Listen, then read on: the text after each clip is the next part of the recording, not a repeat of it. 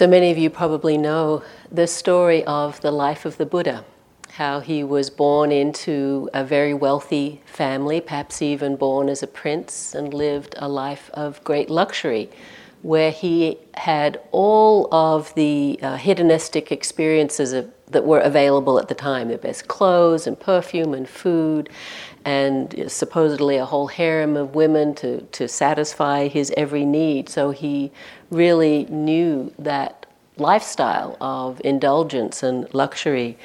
But at some point he realized that that wasn't satisfying, that the challenges of life were so great that no pleasure of that kind could address the difficulties of old age, sickness, and death.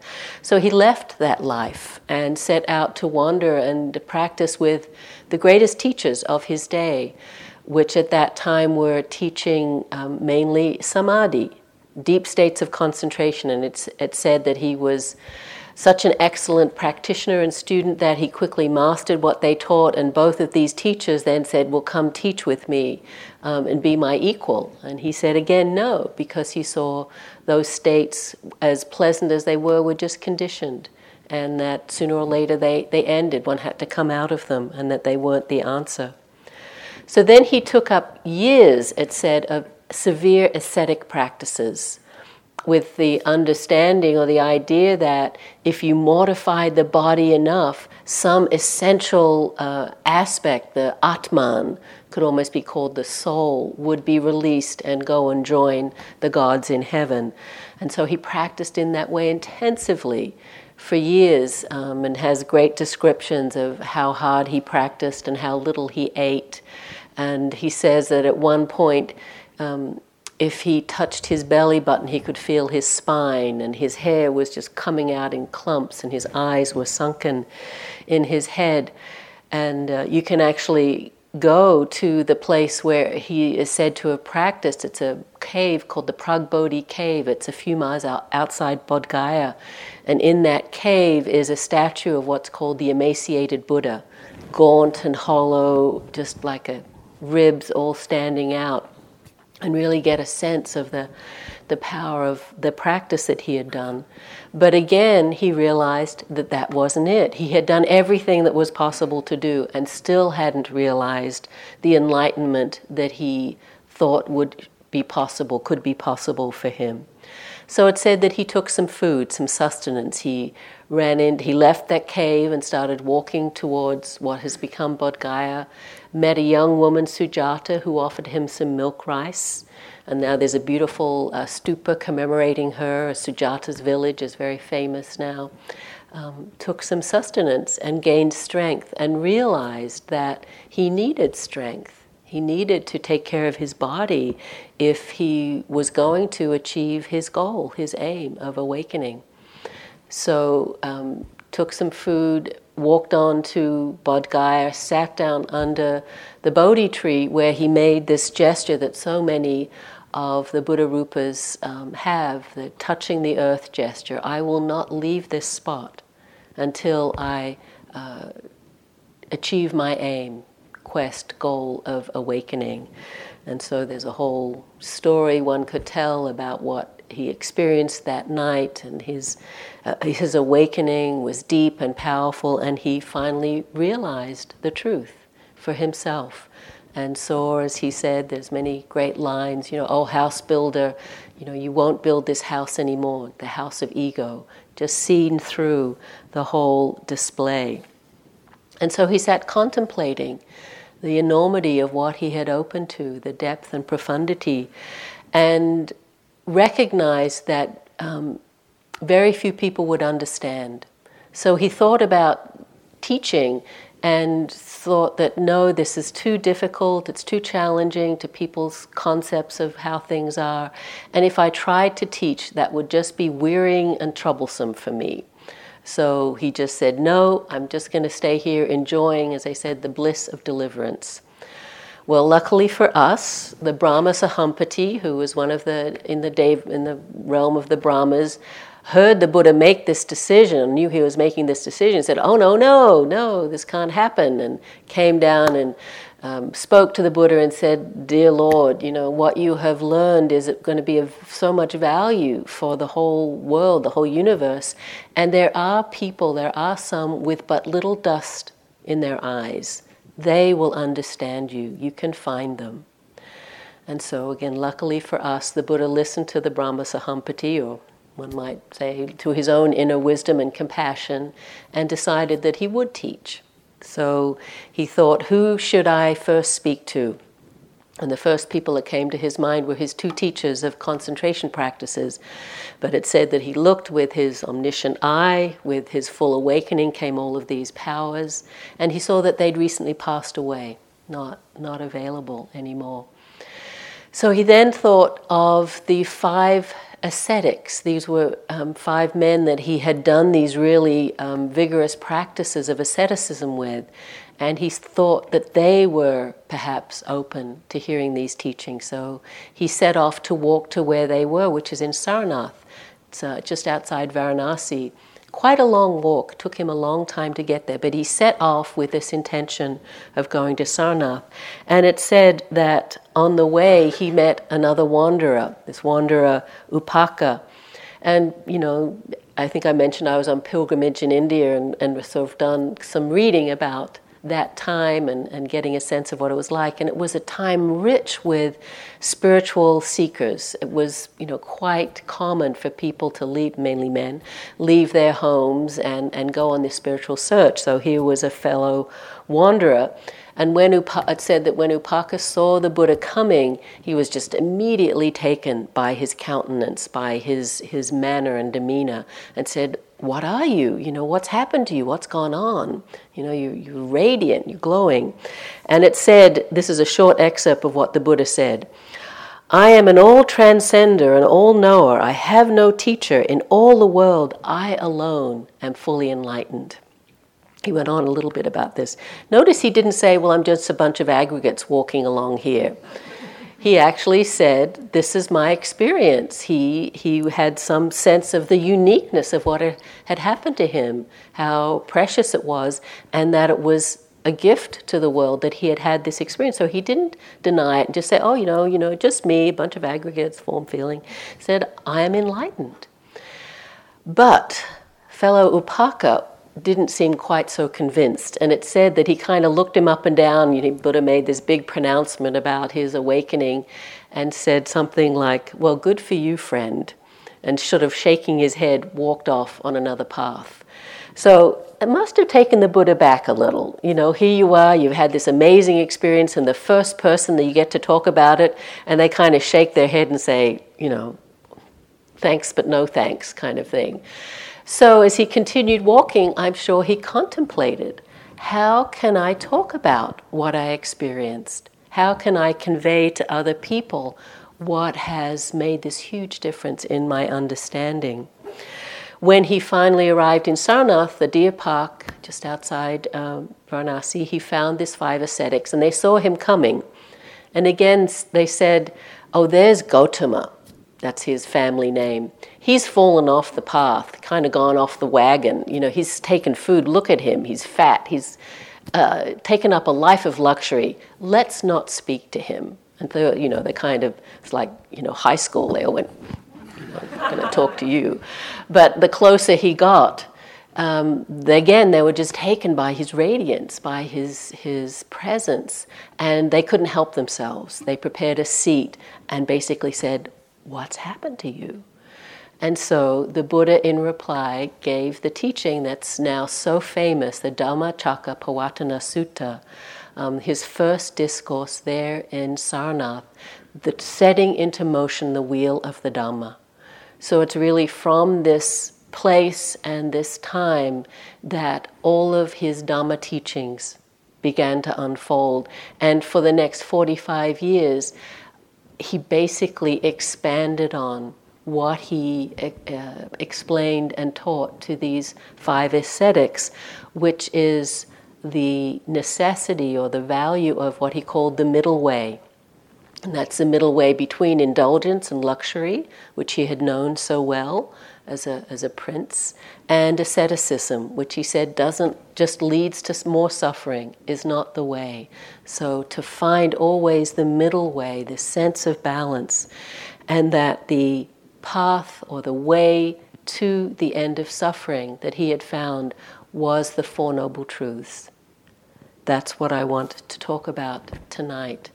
This essential core teaching that really changed the world.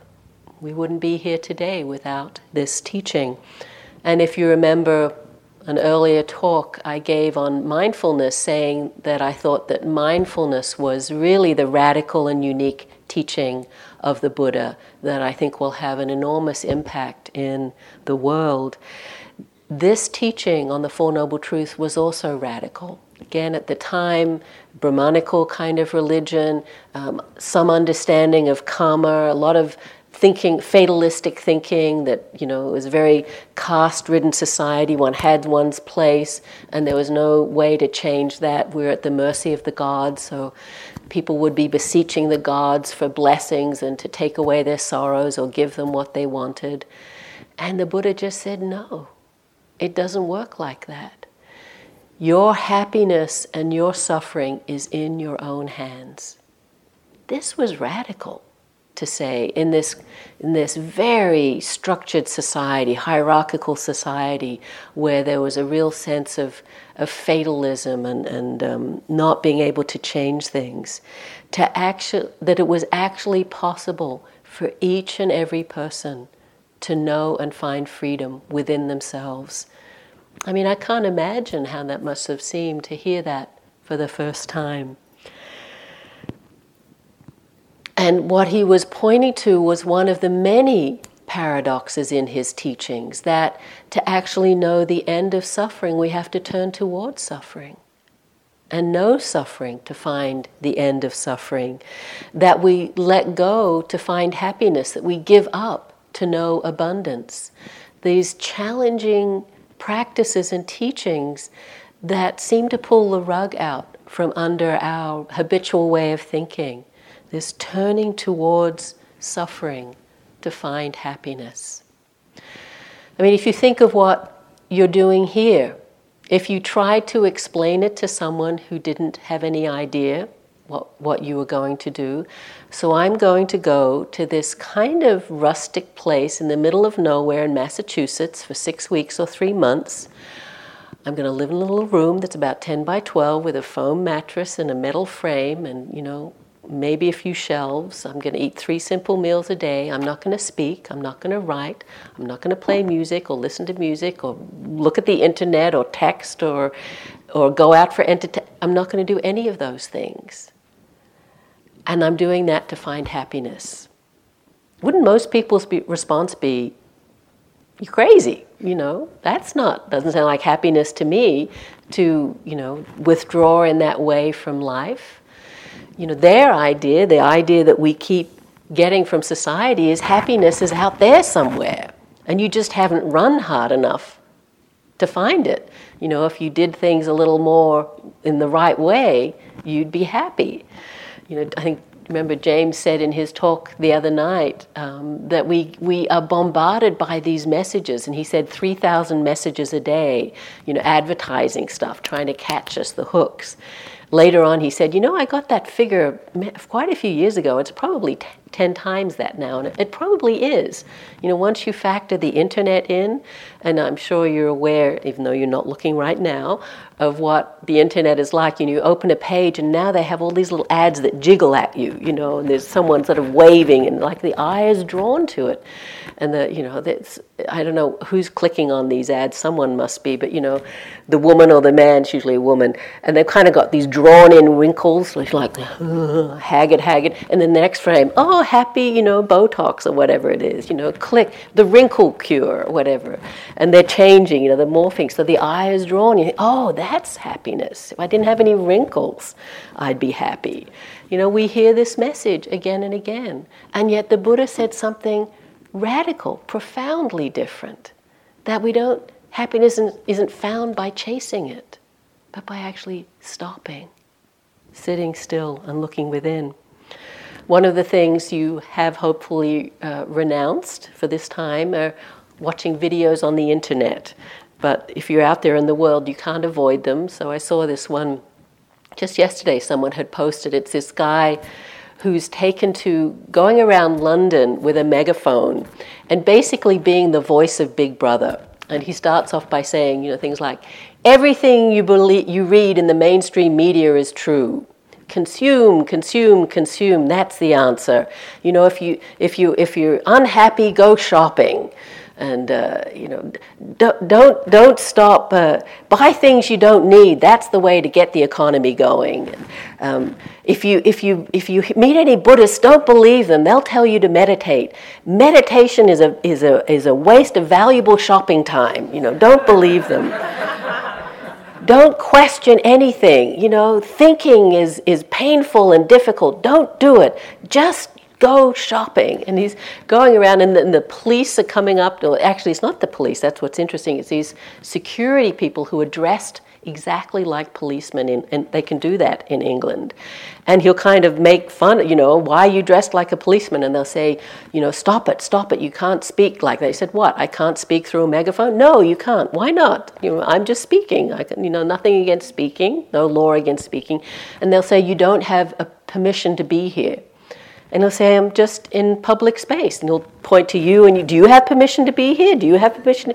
Just making fun of this, especially, all of the security there is around and the order that's, we're trying to be, they're trying to control us in this way. And just saying out loud what we all think. And it's kind of both hilarious and really sad.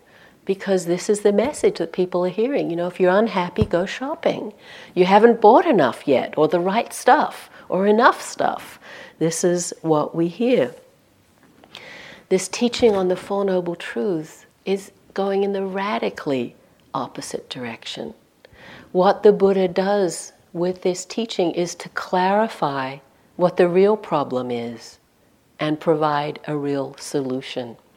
And as Ajahn Sumedho says, if we lost all of the other teachings, there are 26 volumes of the Buddha's teachings and everything that's been written since, if we still had the Four Noble Truths, that would be enough. Because this teaching has everything in it. It's got the problem, the cause, and the end to suffering. So the first Noble Truth is just very simply, there is suffering. That suffering is a truth or a fact of existence. Notice it doesn't say, as you can often hear misquoted, life is suffering, or even everything is suffering. You can hear people say that that's the first noble truth. It's not that. It just says there is suffering. There is this noble truth of suffering. And the Pali word that's being translated here is dukkha. And this word doesn't have a good English translation because its meaning ranges from the greatest pain and sorrow and loss to the most subtle discomfort, dis-ease that we can experience, that whole range. And you can hear it translated with words like stress or anguish or inconstancy or unsatisfactoriness or unreliability or imperfection. So it's this whole range. And we know it. We know suffering, don't we? I mean, just for us here, in a life, every life, so many experiences of suffering, of loss, of grief. A really close friend had a terrible bike accident. Strong and healthy, going on a long bike ride, just hit something, really suffering with physical and possibly brain injuries. It's like one moment to the next, a life changed, and all the ripple of that, of the lives around him.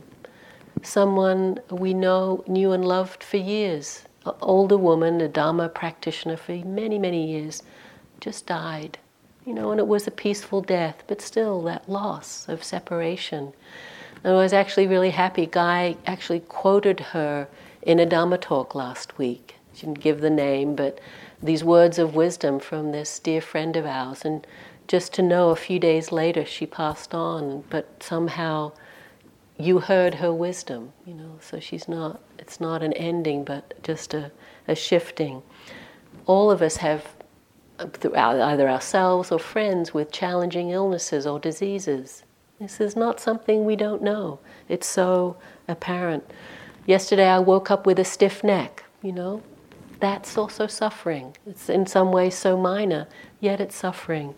And here on retreat, we don't leave it at the door. I'm sure you know. Suffering of the body and the aches and pains or the illnesses or discomforts, the weaknesses of the body, the mental and emotional challenges, our memories, the judging that we do of ourselves and others, the loneliness that we can feel here. This is suffering. But the question, one of the questions is, why is it noble? Why is it the noble truth of suffering? What's noble about suffering? Suffering sucks. Who wants suffering? It's noble if it turns us to practice. If it leads us to practice and we find a path, then it becomes noble, when suffering is really understood as not something to resist or reject, but actually a doorway that we can open to find freedom.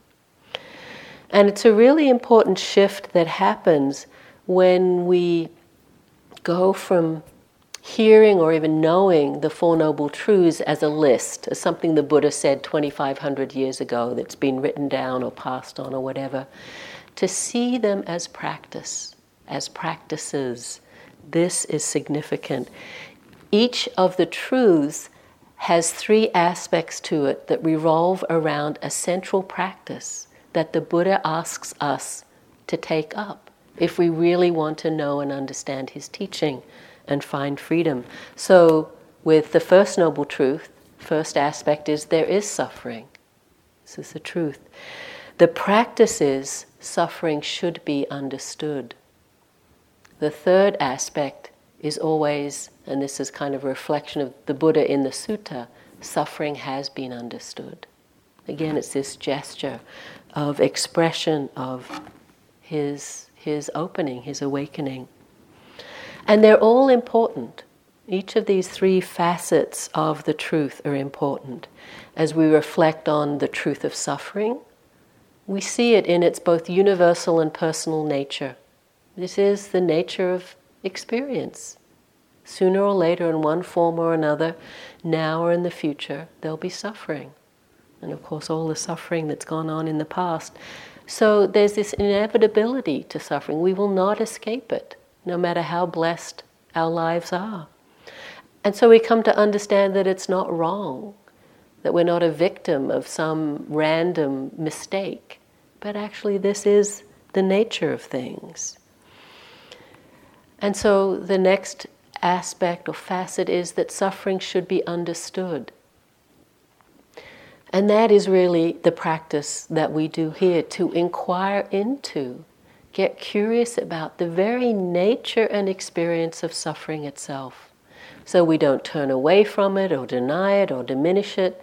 Even, a stiff neck or a little bit of being disgruntled. This is suffering. To inquire into it and to see its nature, to investigate its cause and its functioning, its beginning and ending. So we explore it. And then the third facet, suffering has been understood. This is the Buddha's powerful expression of his awakening in all of these truths. I have known, I do know suffering. I'm not resisting suffering. I understand suffering.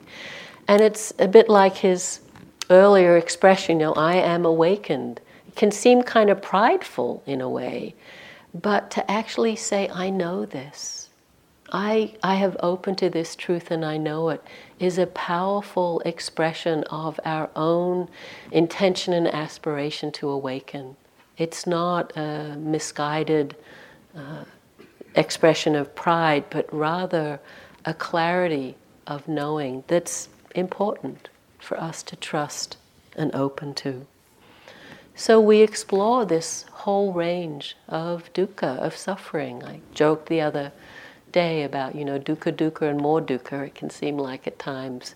And I hope, emphasize that we also need to open to the beautiful states, the joy and gratitude and love, of course. but really willing to know dukkha, to know suffering.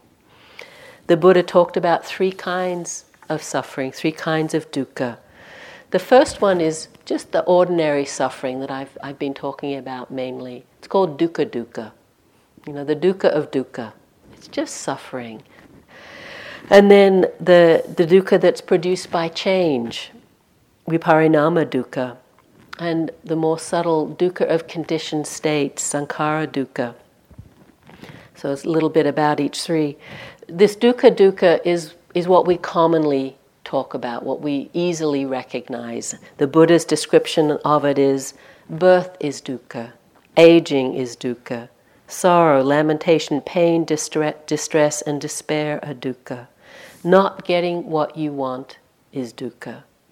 Getting what you don't want is dukkha. Being separated from what or who you love is dukkha. Sound familiar? Getting what you don't want, not getting what you want, getting what you don't want, being separated from what you love. This is dukkha. So we recognize very easily this kind of suffering. But the Buddha went on to explore or teach about more subtle experiences of dukkha that we don't often easily want to recognize. The next viparinama dukkha is the dukkha that's brought about by the very fact that things change. That however happy or blissful your meditation is, however delightful lunch was, it will end. The beginning of something delightful has within it its end. And if we open to that, we see the suffering because most of the time we've been holding on and the ending is painful. So on retreat like this, we really get to explore that aspect of suffering and how we create it for ourselves through our grasping, trying to hold on to what is inevitably changing. The next kind of dukkha, sankhara dukkha, is more subtle again.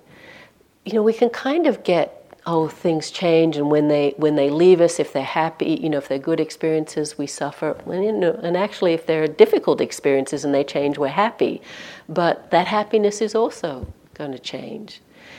But sankhara dukkha goes to a different level. It's not just seeing the endings of things.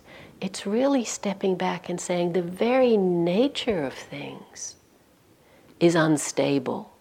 The very nature of everything is inherently unreliable, constantly changing, conditioned, made up of things coming together, and anything that's constructed will come apart. Even as it's still seemingly together, we can know this and feel this very subtle level of suffering. Sometimes it's not so subtle. I remember being in some teachings with the Dalai Lama, and sometimes, he's just wonderful to be with, but they can drone on and on a bit about stuff that, it's like, I don't know what he's talking about here, or it's just from a text. But there was this moment in these teachings, you could just feel the whole, the thousands of people become riveted. And he said, we all hear this teaching about impermanence. We go, yes, right, I know, beginnings and endings, the sunrise, the sunset. Yes, I know. And he said, no, that's not it. He said, our idea is things begin and they persist for a while and then they end. And that's impermanence. And he just said, no. He said, things don't persist at all. It's a constant flux. If we see clearly, we see it's all in motion. There is no stability. There is no, ground we can say, this I can trust, this is reliable. If we're seeing in this way, this is sankhara dukkha, to really see that it's all in motion. And, at times this can be overwhelming to see in this way, to not feel that sense of reliability. The Buddha said, it disintegrates, and therefore it is called the world. It disintegrates, and therefore it is called the world. Now what disintegrates? The eye disintegrates, the ear disintegrates, the nose, the tongue, the body, consciousness, and their corresponding sense data. It disintegrates, therefore it is called the world. This is why he's radical, because, our thing is it's solid, therefore we call it the world. He says it disintegrates, therefore we call it the world. What would it be like? We can feel that, even as I read that, it's like, no, we want the world to be reliable. But this was what he saw, this radical, ephemeral nature, conditioned nature of everything. This is sankhara dukkha.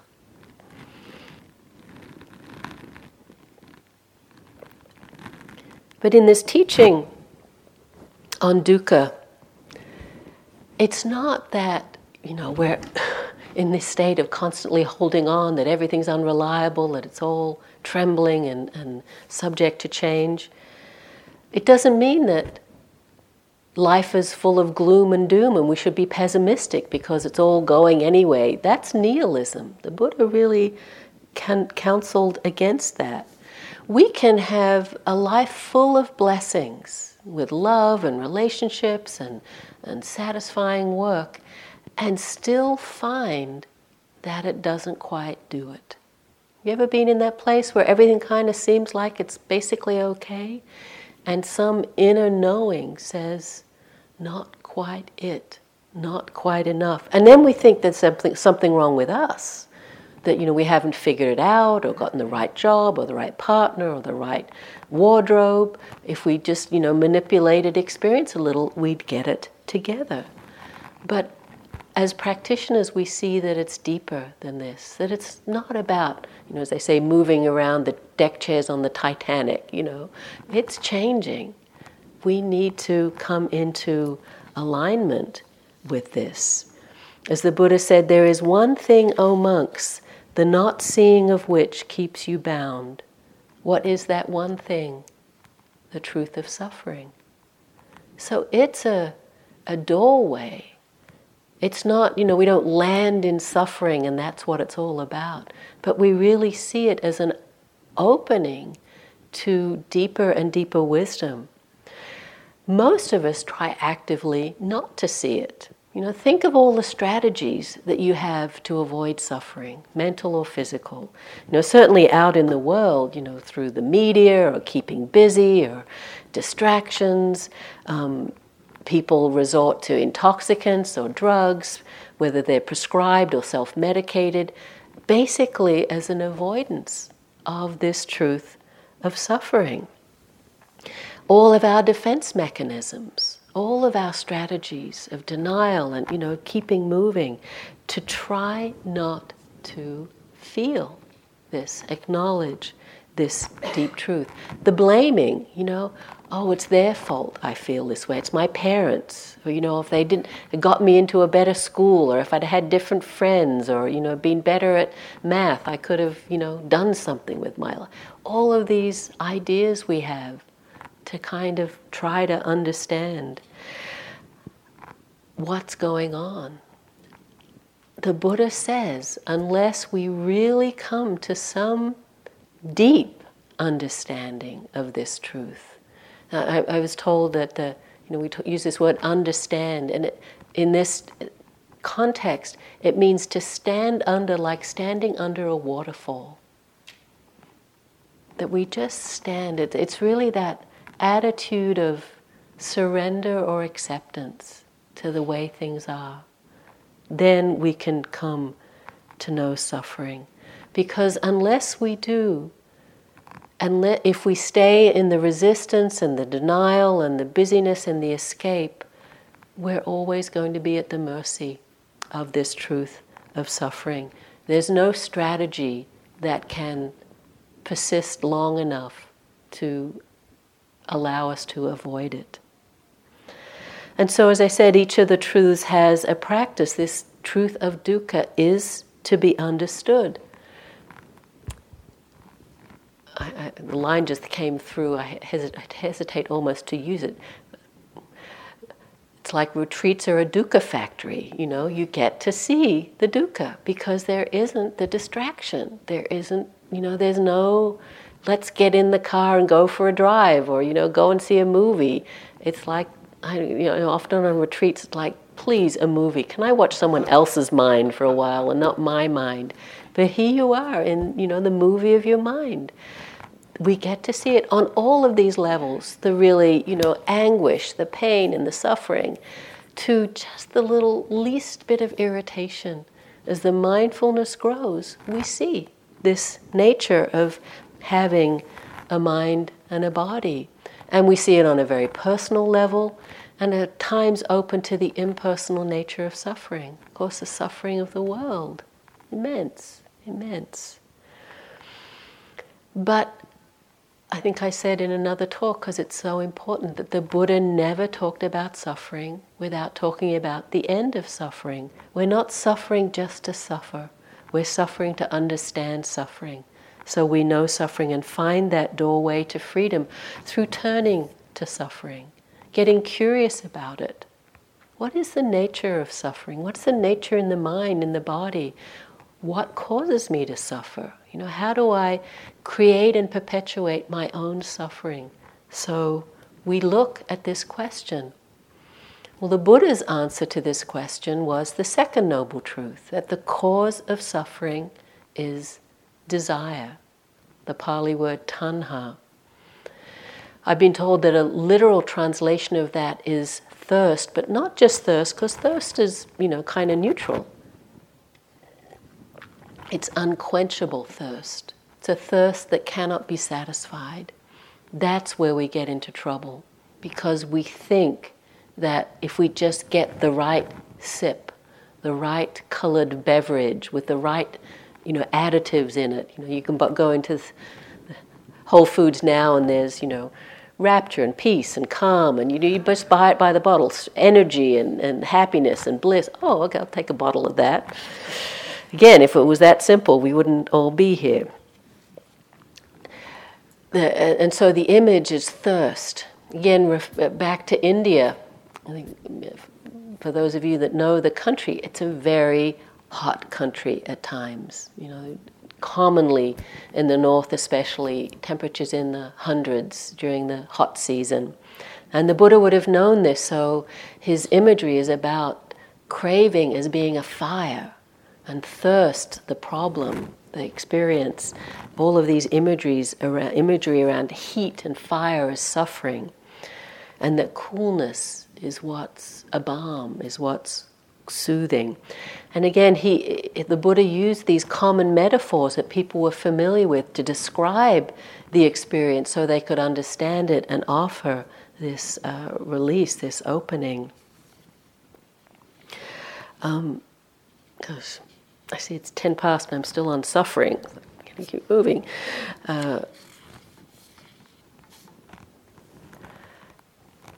And so he often spoke about the body, the senses being on fire. There's that famous fire sermon, and it was actually given to a group of fire worshippers. And he said, you know what's on fire? It's not just, the fire and worshipping the fire. He said the eye is on fire, the ear is on fire, the tongue is on fire. Fire with what? Fire with the flames of greed, aversion, and delusion. And he spoke to them this teaching of the Four Noble Truths, and it said that 1,000 of these people became fully awakened. May it be so tonight? I'm not holding my breath. But, we can see this, the fire of desire, of passion, of wanting, of aversion, and feel how it burns, how much suffering there is in that. And he spoke about the three kinds of desire, the simple kind of desire for sensual pleasures, a good taste or sound or touch. But more interesting, he talked about bhava tanha, the desire for becoming. And it's on the kind of gross or obvious level of me, I, me, and mine.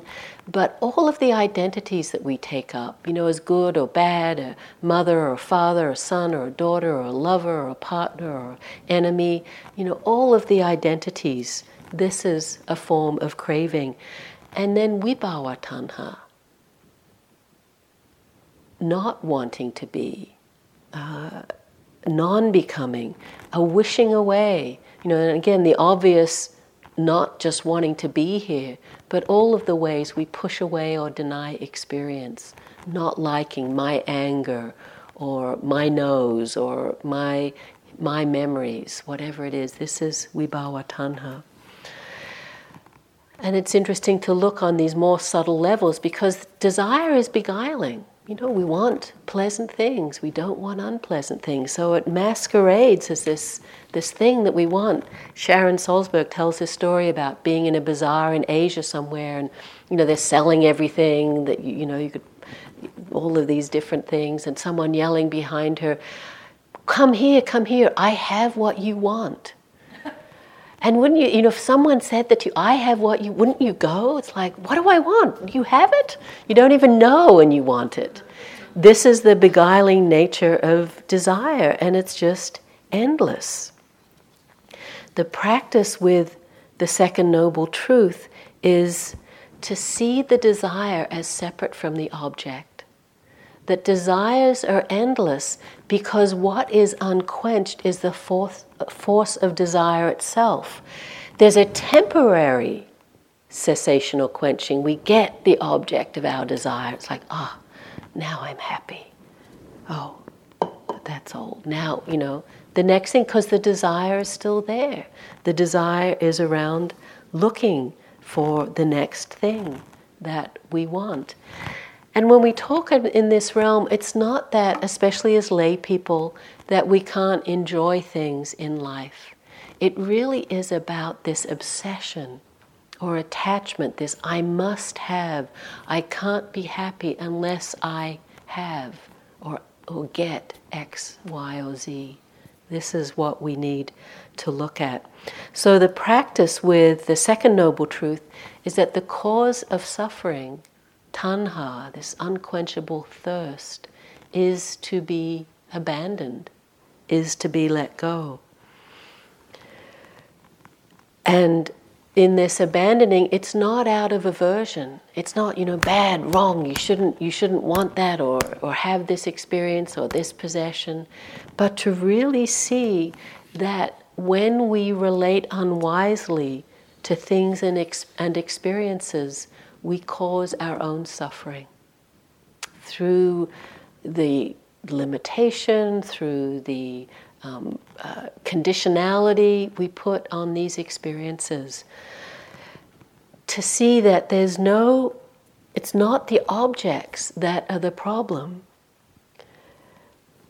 It is this force of unquenchable desire. That's what we need to turn and see. That's what we need to recognize. And the Buddha's solution is, I use this image of the spotlight, take out the bulb. But perhaps we can just be environmentally friendly and first put in a fluorescent bulb, lower wattage, still lights up a little bit, not quite so intense. We put in gradually lower wattage into that bulb, and we see it's actually not reducing our sense of well-being or our joy or our happiness. It's increasing it through turning towards and understanding this force of craving and letting it go. So we start to realize that lasting happiness isn't to be found out there in the things of the world or by holding on to experience. So where is it? Well, the Buddha's answer was Nibbana.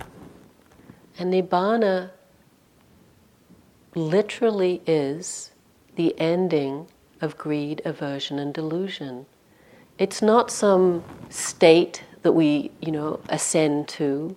It's not a thing or a place. It's the experiential ending of greed, aversion, and delusion. This is what he was talking about. The word literally means cool. Again, I talked about the fire imageries around thirst and craving, and the Nibbana is cool. And it's a word that's used in Buddhist countries, Nibbana the rice, let the rice Nibbana, let the rice cool. So it has this soothing possibility to it. Thanissaro Bhikkhu talks about it as unbinding, something that was constricted, letting the fire go out. Again, with the sense of the fire burning and crackling and agitated. And you don't, get a big bucket of water and tip it on the fire. You let the fuel for the fire diminish. And when the fuel diminishes, the fire just naturally diminishes. So it can be this very natural process. There's this wonderful book called The Island that Ajahn Pasano and Amaro collected because they felt that sometimes we focus too much on the problem and not on the solution in our Buddhist practice, and that they wanted to collect all of the places that the Buddha and other great teachers spoke about Nibbana. So it's a wonderful collection of references from the suttas and other teachings about this experience of Nibbana, to really give us a sense of what's being talked about. It's said that Nibbana, the Buddha said, is visible in this life, immediate, inviting, attractive, and comprehensible to the wise. I love that line. Immediate, inviting, and attractive. Comprehensible by the wise, by those who practice. The Buddha said, one who is dependent has wavering. One who is independent has no wavering. There being no wavering, there is calm. There being calm, there is no desire. There being no desire, there is no coming or going. There being no coming or going, there is no passing away or arising. There being no passing away or arising, there is neither a here, nor a there, nor a between the two. This, just this, is the end of suffering. From the Udana. This is also from the Udana. The world is anguished, being exposed to contact. Even what the world calls self is in fact unsatisfactory. For no matter upon what it conceives its conceits of identity, the fact is ever other than that which it conceives. The world whose being is to become other, is committed to being, is exposed to being, relishes only being. Yet what it relishes brings fear, and what it fears is pain. Now this holy life is lived to abandon suffering.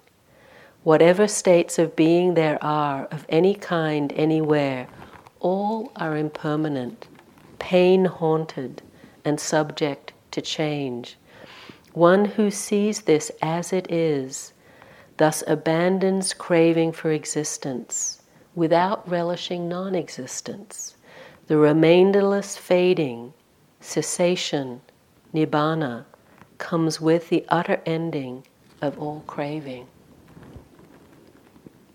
It's challenging teachings, saying that this peace, this happiness, is when we let go of the conceiving and the grasping and the running after the things of the world, and actually turn and be with things as they really are. For one who sees things as they are, impermanent, unsatisfactoriness, with no solid self.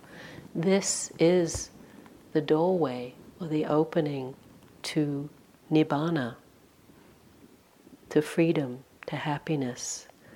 By seeing this, by knowing this truly and completely, the Buddha is saying we can know the end of suffering. And so the practice for the Third Noble Truth is to be experienced. The experience, the cessation of suffering is to be experienced. That this is what we're invited to do. This is what is offered.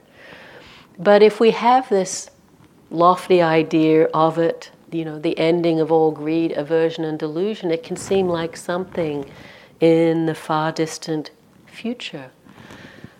But I really think that there are more ways to experience it than that, and that all of us have had some form or another of a taste of this, or we would not be here practicing in this way.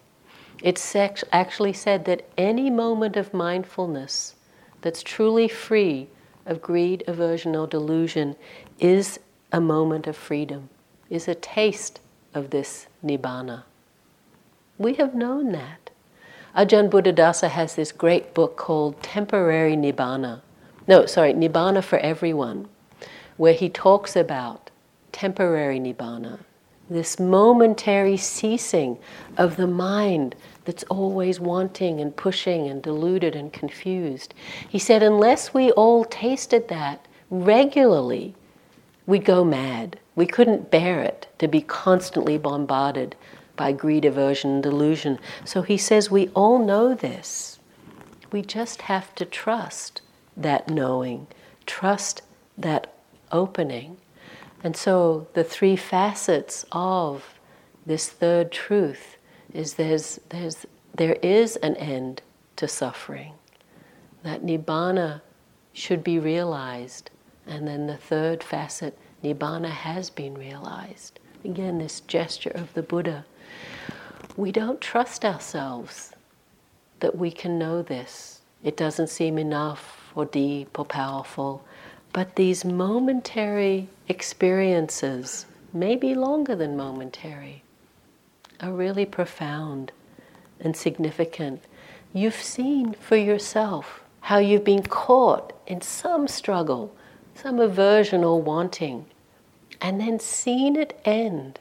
Somehow the struggle release. That's a cessation. That's a temporary nibbana. We really need to know and recognize those places, those possibilities. This is what we practice for. This is what we develop the mindfulness for, to know this for ourselves.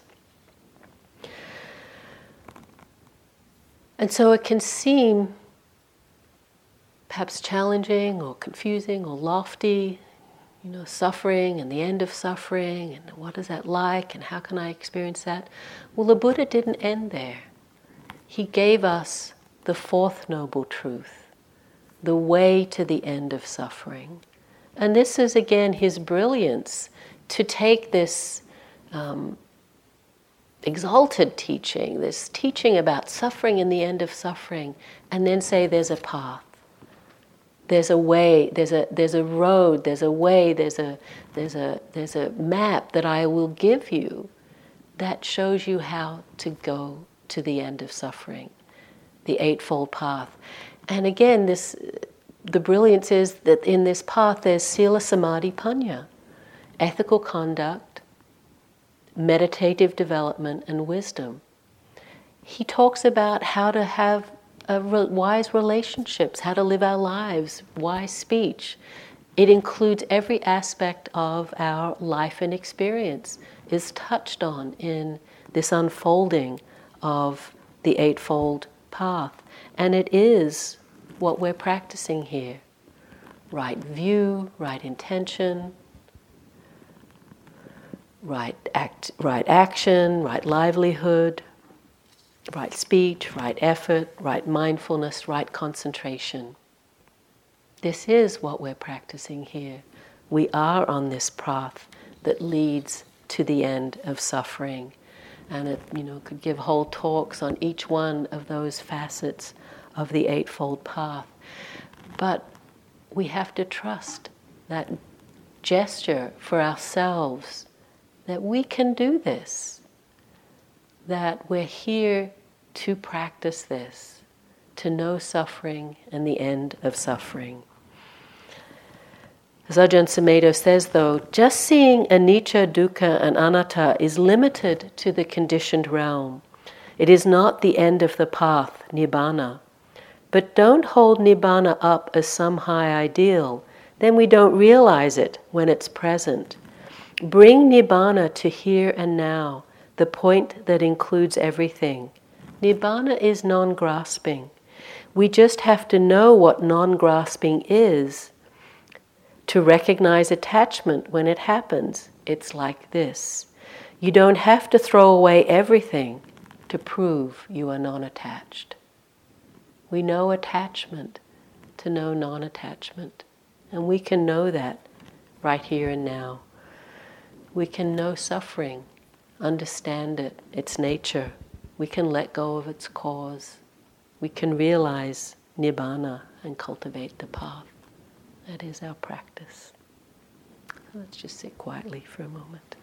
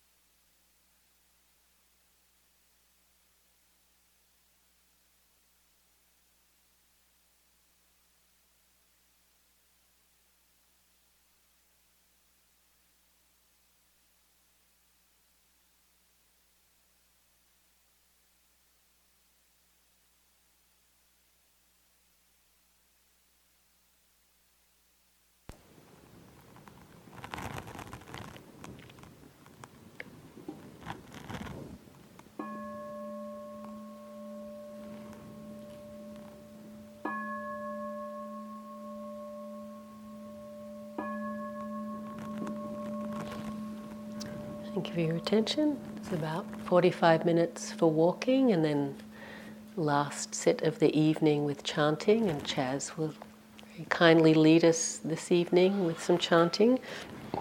If you have the energy, it's a great way to end the day. Maybe you haven't made it to that last sit yet, so to show our appreciation for Chaz and give him some support by showing up, you are invited to join if you have the energy. Thank you.